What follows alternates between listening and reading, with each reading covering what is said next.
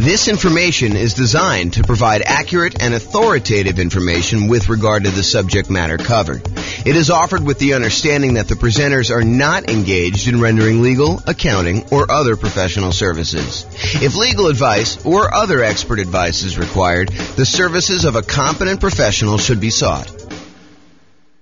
Welcome to the Kenosha Real Estate Investing and Real Estate Financial Planning Podcast. Learn all about investing in real estate in Kenosha, Wisconsin, with a combination of real estate financial planning and modeling with numbers specific to Kenosha.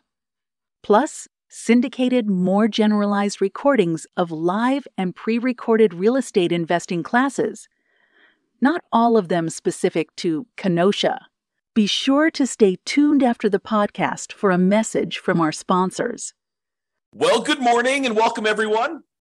I am your host, James Orr, and today we have a pretty exciting class. I think this is a very practical class. This is the class where you find out my best tips for getting mortgage quotes from lenders.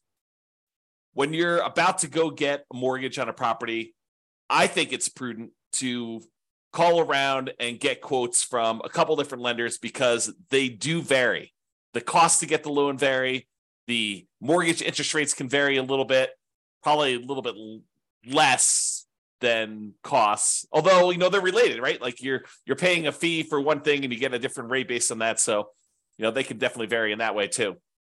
But today we're going to go over some tips for getting mortgage quotes from lenders. I did a whole class before, like a 2-hour version of a class where we talked about evaluating and directly comparing 2 different lenders or 3 different lenders. And I walked you through how you use their kind of like their good faith estimates and their kind of like closing cost estimates and what their fee structures were and try to compare them. And I showed just how difficult that process really is.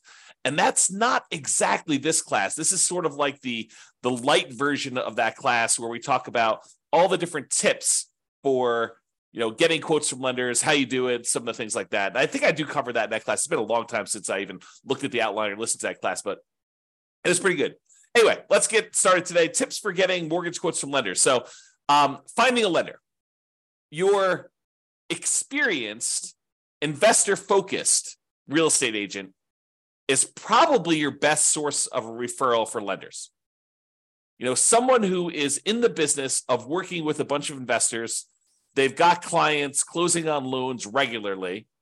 They probably know, maybe not the best, right? Because they may not have experienced the best, but they probably have some pretty good lenders in their queue of lenders that their clients, their investor clients have used and have had good experiences with. And especially when you have some clients that are, they're like the type that will call 34 different lenders to get all the different quotes. And they'll say, okay, I've narrowed it down to these 3. They're all really similar. I think I like this guy best. That is the type of client that can help a real estate agent sort through a very large list to do that. And then, of course, the agent has the benefit of saying, hey, look, I can't say that this is obviously the best lender, but this is a good lender that my clients have had good experiences with, and not saying that you won't have, the unusual, weird experience with them, but overall, I think they've been really good.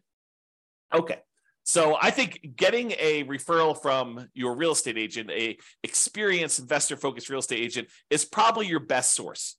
I think your next tier for finding a lender is attending a local real estate investor meeting, meeting lenders there or meeting lenders on your own, other real estate investors that asking them, hey, I know you just bought this rental property. Who'd you end up using for a lender? Tell me about the process. Who'd you interview? What'd you find out when you interviewed them? Who had the best rates? Who was going to give you, some extra help or they were a good resource for different things. They all can be good sources of referrals for you to find great lenders. You can also call, multiple banks and or mortgage brokers, cold call them. A lot of them are advertising, but I think you will find that real estate agents and kind of other local investors are going to be your best source there. Now, realize, I want to point this out because I don't think a lot of folks realize this and understand how big of a deal it can possibly be.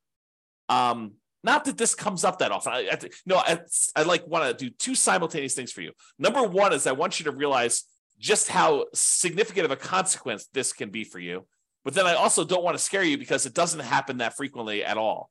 But it's a good reason to understand why you may want to put a lot of weight into this lender and not maybe use one of these random people you've never talked to before to save $50 or $500 or even $5,000, because it could be pretty rough for you if things don't go your way. And I'll explain this here in a second. So when you go and you buy a property, you as the buyer are under contract with the seller of the property as another party of the contract.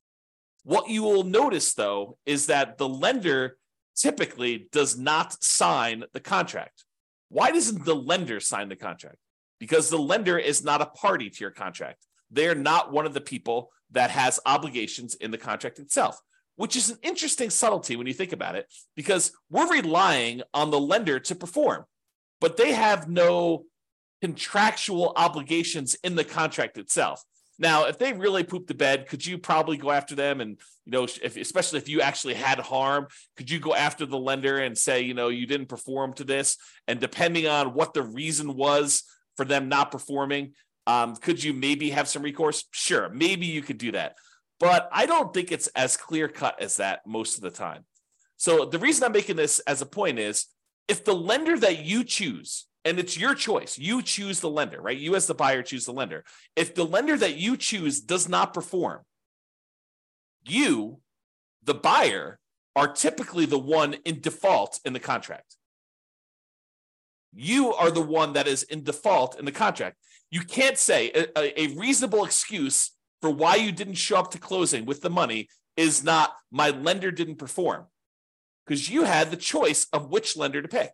You were supposed to do your due diligence. You were supposed to, check them out, make sure that they were the one that, could get you good rates and could actually perform on the contract that you're in. You can't use the lender as an excuse for you not showing up with money.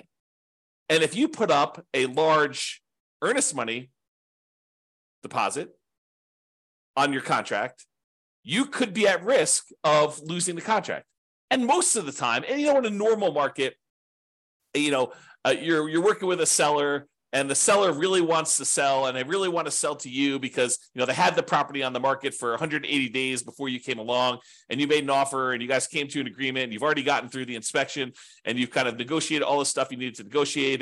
And they feel like, hey, look, I just really want this thing to close. I don't want to go through all this again and have to start over. That would be another 180 days. And, maybe I'm going to get less for my property and maybe, someone else coming in is going to want to inspect me harder and, all this other stuff could come up. I don't want to deal with that. I really want this buyer to close. If you and your lender screw up and the lender you pick doesn't show up with money for whatever reason, there could be lots of reasons for them to do that, but if they don't show up with money, your seller may decide, hey, look, how quickly could you get it done with another lender? And they say, okay, we'll extend for 7 days or 10 days or 14 days, however long it takes you to get your other lender and have them do a rush to get everything they need to do in order to close. However, the seller is not required to do that. Seller is not required to do that. And imagine a different market where the seller had 20 offers, you outbid everyone else, and maybe the day after they accepted your contract, someone else calls them and says, hey, sorry, I just noticed the property. I really, really want it. What was the winning offer? Your agent or the seller tells the new buyer, the 21st buyer that came along, what the winning offer was. And that particular seller's like, oh, had I only known, you would have offered me $5,000 more than this other guy. Well, if this one falls out, then, you could definitely have it for $5,000 more. And the guy's like, that would be great because this is my perfect property. How willing do you think the seller is in that particular case for them to give you an extra 10 or 14 days if your lender doesn't perform? I think it's less likely. And then you're out your earnest money because it's not like the earnest money, you get that back if you didn't perform, all the way up to closing. A lot of times your deadlines, all your deadlines for making sure your lender is in place and you've approved your financing, that's usually not the day of closing. That's usually a couple of days before. And it may vary a little bit market to market, depending on what is customary in your market. But in a lot of markets, it is like your deadlines, your last deadline to object on something are a few days before closing because the seller is wanting to make decisions based on you moving forward. They need to know that, hey, look, you're good. I'm ready to go. I'm showing up at closing and everything's good to go there. So realizing that using a random lender gives you a random chance of closing. That may be that they'll perform, but they may not perform. And remember, the lender is not typically a party to the contract. You as the buyer are, and you choose the lender. If the lender doesn't perform, you are in default as the buyer, not the lender. Okay. Now we have that entire separate class I mentioned on evaluating mortgages and comparing lenders. So I'm going to put a link up to that here in the show notes, or in the kind of like panel for coaching clients, stuff like that. All right. So let's talk about some tips for calling lenders. A few days ago, I covered the loan comparison worksheet. I showed a little picture of it on here, but this is a good little tool if you're going to call up your lender just to kind of, see what the different rates are. You can write them down just to kind of keep track, or you can write it down on a piece of paper. It doesn't really matter, but this is a good tool for you to be able to see what the rates are, what the costs were, what the PMI rate was, if you're doing a, less than 20% down loan, and then you can see what the payment would be for that. And you can kind of compare. So it's a good tool for doing that. So if you're going to call multiple lenders, and not every one of my clients would call multiple lenders, right? Sometimes it's a lender that they've used before, and they're like, look, they have all my stuff. I know they can get it done. A whole bunch of other clients of James's have used this, or, whatever. They know that they're going with the same one. They're not going to call 2 or 3 or 4 or 5 different lenders to do this. But I do think that there is a percentage of clients that do call 2 or 3 lenders just to kind of get a feel for what quotes are with the different lenders to try to find them. So if you're going to do that, you're going to call lenders and try to compare quotes, ask for the rates, and do that on the same day. You cannot do a valid comparison if you call one lender on Monday, one on Tuesday, and one on Wednesday. It's not the same. Rates change every day. So you can't compare Monday's rates to Tuesday's rates, or Tuesday's rates to Wednesday's rates. And I happen to see someone who is on the webinar right now who had a very interesting experience like this, where we were in the election period, and they were looking at a property, and they were pretty comfortable in the rates that they were getting. And then they called their lender on the next day, and there was a lot of chaos going on in the marketplace, a lot of uncertainty, and the rates had changed a lot. So imagine you had called one lender on one day and you called another lender on another day, and those rates were vastly different, not necessarily because the lender was more expensive. In fact, the one that had the higher rate may have been the cheaper lender, but because the rates themselves had changed. They can change a lot day to day. So you have to call them all on the same day of doing that. Okay. Now, when you call the lender, a lot of lenders, not all of them, but a lot of lenders are going to want to pull your credit score. They're going to want to tell you, look, in order for me to give you a valid rate, I'm going to need to know your credit score. And that is true. It is true that in order for them to give you a valid quote and estimate cost, everything like that, they're going to need to have your credit score to do that when you finally do the loan. But when you're calling around to 1, 2, or 3 or 4 lenders, you don't necessarily want all of them paying your credit report all at the same time. And so for that reason, what I would recommend you do is, tell them, look, either have the first one do it so you know your credit score, or use one of these services where you can estimate and hey, look, my credit score is 785. So why don't you just give me quotes for stuff above 760? Say it's 760 or better, or use 760. And I'm pretty sure that I'm going to be above 760. And so you can just kind of get a comparison of everybody at a rate. So either you tell them, kind of what you estimate your score to be, and say, look, if I decide to go with you, we'll verify my credit score then. Right now, I just really want to get a feel for how your rates and fees are. And then if I decide to go with you, then we'll do that. So I'm telling everybody my credit score is 760. Let's go ahead and get rates at those. Then they'll pull rates at 760, and they will figure out what the current rates are and current costs are for someone who has a 760 credit score. In general, I only let the lender who is going to actually do my loan pull my credit, partially because I lock my credit down. I don't want to have it open at this period of time either. Okay. So only the one that you choose. If you don't know your credit score, have your first one pull your credit if you want to do it that way. And then maybe you have it ping twice, which isn't going to be that big of a deal. The credit reporting companies, they understand when you're shopping for things, sometimes you'll have more than one soft pull on your credit for that. Okay. So tell the others that you're calling when you're doing the comparison what your score is. And if you decide to use them, you'll have it pulled then. Then ask questions that are important to you. And I'll give you some ideas of questions on the next couple slides of things that you may want to ask. Now, I want to warn you. You really don't want to go and interrogate your lender. You don't want to go and say, tie him to a chair, put the little bag over their head and waterboard them and say, answer these questions, answer all of them right now. And you don't want to do that. You really want to ask the most important questions that you have for your lender and to get the information you need to be able to make a good comparison. And I think what tends to happen is we tend to ask more questions to the lender that we are likely to choose. If you get quotes from the lender and the rates are like much higher than everyone else, you can ask like 1 or 2 or 3 qualifying questions, but you're really just sort of almost being polite at that point. Really what you want is the one that you are going to pick. That's the one you're sort of verifying all the different stuff with to kind of move forward. Also, rates aren't everything. Rates and fees aren't everything. I totally would be willing to pay a small premium for someone who is going to be much easier to work with, much better to communicate with, maybe add some value in other ways, like helping me improve my credit score, although my credit score is fine. But, if I had some credit blemishes and they were kind of skilled in that area, that is worth some fee. Is it worth, paying 0.5% more on a loan? Probably not. Is it worth $500? Probably.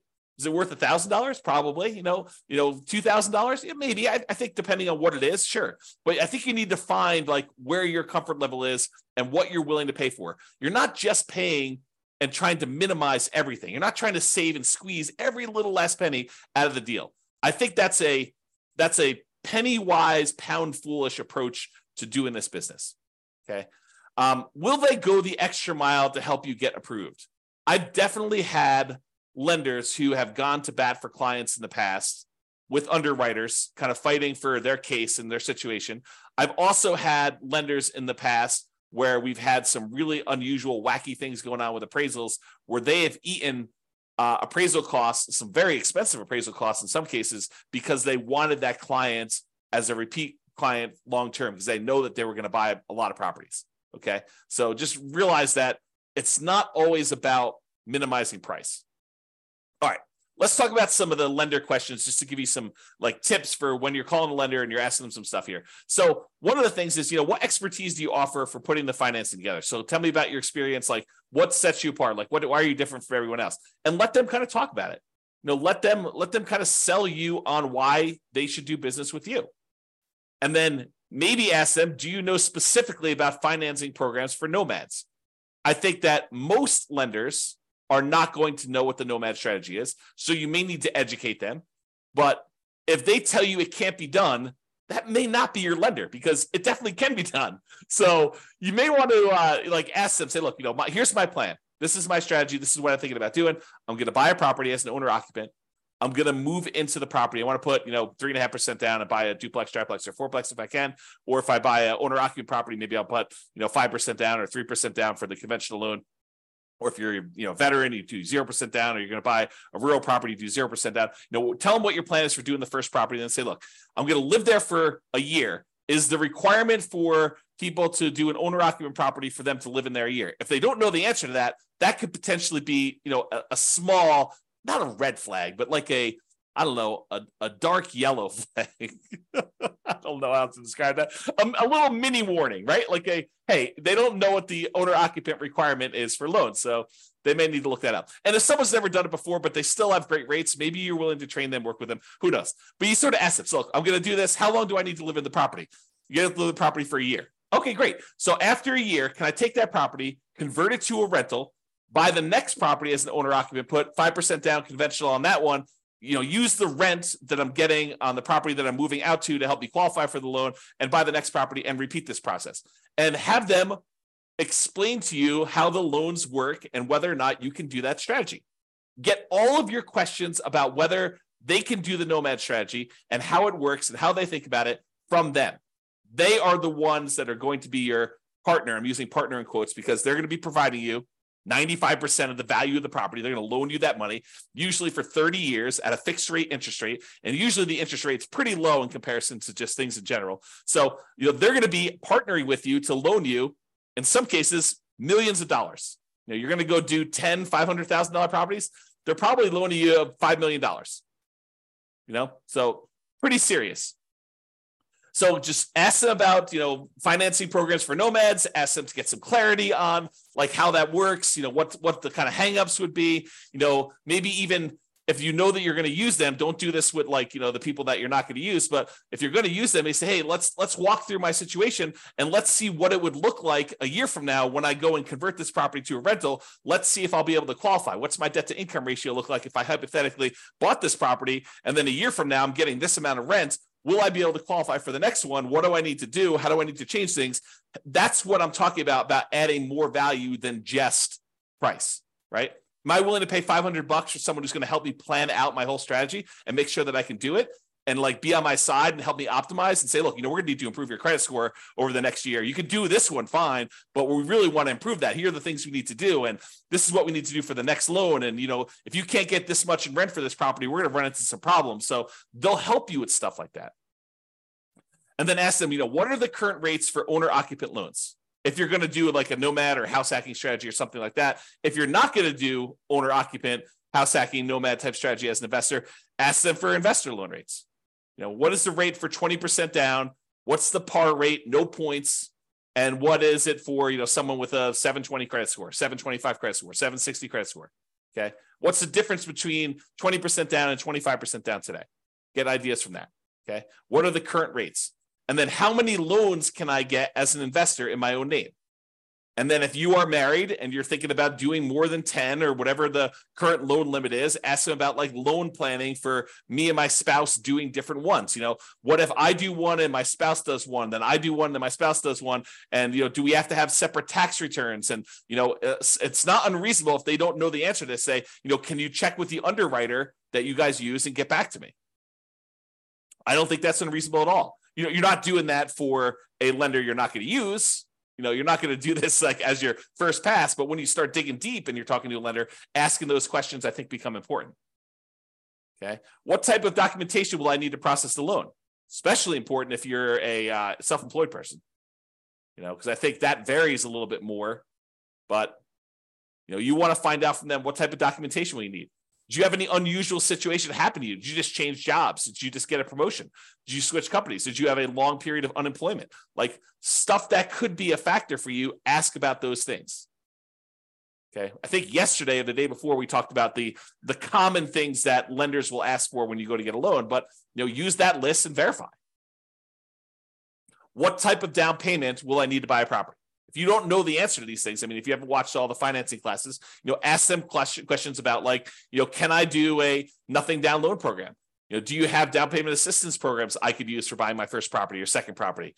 Can I do a VA loan? I'm a veteran. Do I have, what do I need in order to do that? What do I need in order to do a rural property USDA loan? Or, what about this 3% down conventional or 5% down? But ask them, if you don't know the answers, ask them for the different loan types and get clarification on, what's the difference between these? What's the difference in rates? What's the difference in that? That's part of what that spreadsheet, the loan comparison spreadsheet, is for. It gives you spots to kind of fill in the blanks, but they may have additional loan products that I don't know about right now, or that have changed since I did this class, or that they just have specific access to. It's unique to them.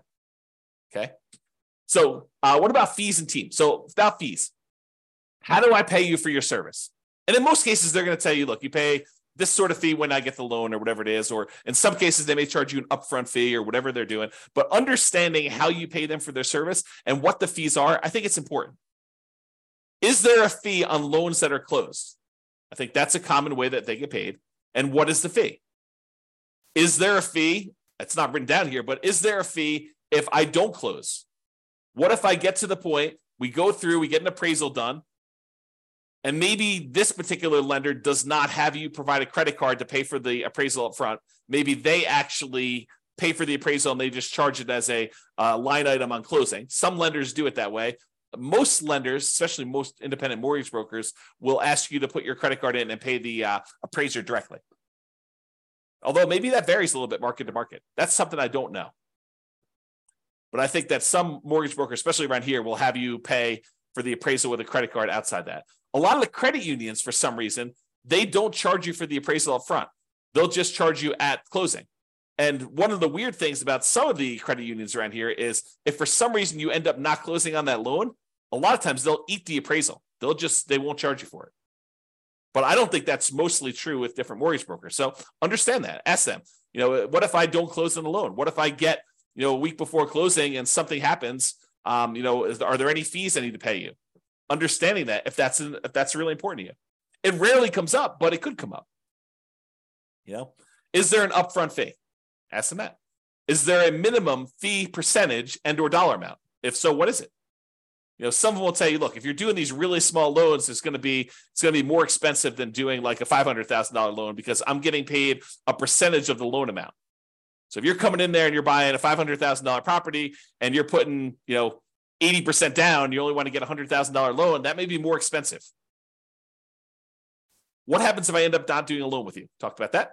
Team, do you have any assistants or staff that work with you that I will be interacting with? You would be surprised. Maybe you wouldn't be surprised, but I think you would be surprised how many kind of setups are such that the loan broker that you talk to, their sole role is salesman. They are out there shaking hands, kissing babies, meeting people, attending meetings.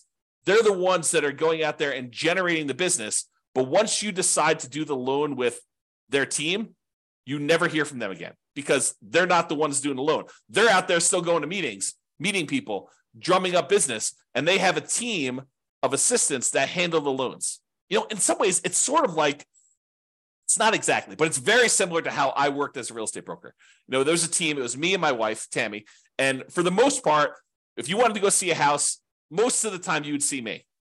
I was out there teaching classes. I was there having lunches with investors. I was doing all that different stuff.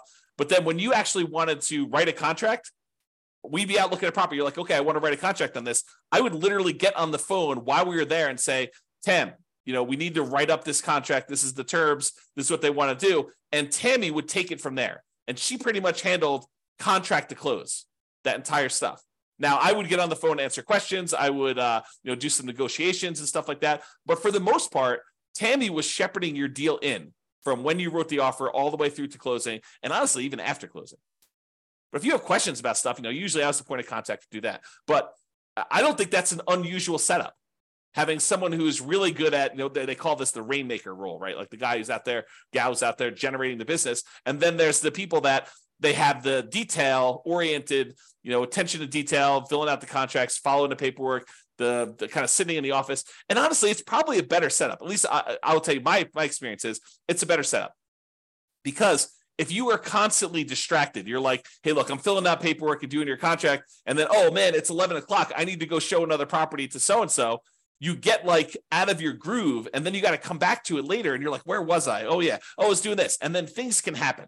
Right? Like you get distracted, you like go to a meeting. I'm sure this is true of like other people in other jobs where you're doing like your core competency type work. And then you have a meeting in the afternoon and then your whole day is blown because you like can't really go deep into the work you need to do because you have a meeting in an hour and then the meeting lasts, an hour and a half. And then at the end of that, you're like, oh man, I had all this meeting stuff. I don't really have enough time to go deep into the work. And so you're distracted and you're hard to do the stuff that you really need to do. But because you can't switch back and forth easily, I guess is the way to describe it. So you want to know, who am I going to be dealing with? And so in some ways, you want to know if you're going to deal well with them, not necessarily the sales guy. The sales guy could be awesome. It could be like super friendly, friendly with everybody, the kind of like backslapper, really happy, all friendly, be around. And then the person you're working with could be like total meanie who just is like, like not very friendly at all and not very good at answering questions. But I don't know. Not saying that Tammy's that, but that's I've seen stuff like that before. All right. What would I be dealing with you on directly? And what would I be dealing with them on? Just kind of getting some clarity on that. All right. References. So what percentage of your business is from new clients? What percentage is from repeat business? I will tell you this changes over the course of a career. When you're brand new, everything's new. All of it's new business, hardly any of it is repeat. But you get to a certain point, especially if you stop doing business generation things, that the majority of it is from repeat business. Or it should be. If it's not, that's a warning sign, right? What percentage is referred from existing clients? This was a major point for me. Like we had a lot of existing clients referring people. And if they're not getting referrals, that's probably a sign that the quality of their business may not be what they think it is, right? Because you should get referrals in this type of business. Now, if that's like, if someone tells you, I don't get very many referrals or something like that, it could mean that they're new, which is definitely a possibility. And in a business like this, sometimes people cluster together. Sometimes their clientele is relatively young, new people, and there's not a lot of them necessarily buying houses, as an example. Or maybe it's really, really old people and they're not buying houses. Or, so it's like, you got to understand a little bit more. You can't just use this as a number and make a decision based on this, but it's something to think about. Here's another question. Do you have a few, that means 3 in my mind, existing clients that you worked with in the last 6 months? That does not mean friends from high school. You want recent people, ideally ones that are sort of arm's length transactions, although in this business, it's a lot of people that you know, so it's hard to get truly objective sort of separation that I can call as references. You probably want to get investors, nomad references when possible. Someone who is doing something similar to you. It'd be helpful to understand that. Which goes back to like how we told you about how to find them to begin with. If you find an investor who recommends them, well, then you already have talked to them. You got to get that reference already. And I realized that this is what you tell the guy you're interviewing or the girl you're interviewing. Hey, I realize people don't always agree. If I happen to stumble upon your most troublesome client, what would be their biggest complaint about your service? And then here's a warning. If they say they've never had a problem, they've probably not had enough clients because problems naturally come up in business. I know that I've definitely had clients that were like, oh, that was a little rocky. And it's natural. I mean, things come up that were unexpected. And I don't always cater to what everyone thinks things should be like, right? Some people tell me, look, you should do this. I'm like, that's just not my business. That's not how I do it. I'd have to think of an example, but that's just not how I would normally work things. Have you worked with any real estate investors, nomads that have invested like I'm doing? And can I tell them about your service? So in conclusion, get a referral to find a great lender to reduce the risk of being surprised. That's really what we're talking about. We want to reduce the chance. It's not saying that you will never be surprised, even with a known entity, right? I have a saying, and I'm not sure if it's 100% true, but I think every service provider goes lame at some point. At some point in time, something happens where the wheels fall off because they're distracted, they're trying to grow, they're trying to expand in a different way, they've got staff turnover, they've got personal problems, but there's all sorts of reasons why at some point in time, every person, every service provider, every person this is probably true of every employee, right? Like at some point, something goes wrong and something happens. It is the extreme rare case where someone will have a perfect record and nothing will ever have gone wrong. So what we're trying to do is reduce the risk, not eliminate it. Interview your lender, get quotes all on the same day with the same credit score. And then have a conversation, not an interrogation. Don't waterboard them based on the interview questions and some of the ideas we've given you based on that. Okay? That's all I got. Any final questions? I don't see any. Thank you all for coming. I do appreciate it. Good to see everyone live. Most of the time, we just get people listening to the recording. So it's great to see people live. Thanks, everybody, much. And I will talk to you all soon. Have a great weekend. Bye-bye for now. With home prices up, mortgage interest rates up, and rents up, but not quite enough to counteract the higher prices and interest rates, cash flow on rental properties in Kenosha is harder than ever. Book a call with the Real Estate Financial Planner to apply our proprietary 88 strategies to improve cash flow on your rentals. See the show notes for a link to schedule your call and improve your cash flow today. If you're a real estate agent, lender, or professional in Kenosha that wants to help our real estate investor listeners, consider reaching out to learn about collaboration opportunities with this podcast. We'd love to add more value to our listeners by having you assist our investors buy, sell, and finance their real estate investments. See the show notes to schedule a call to discuss collaboration opportunities.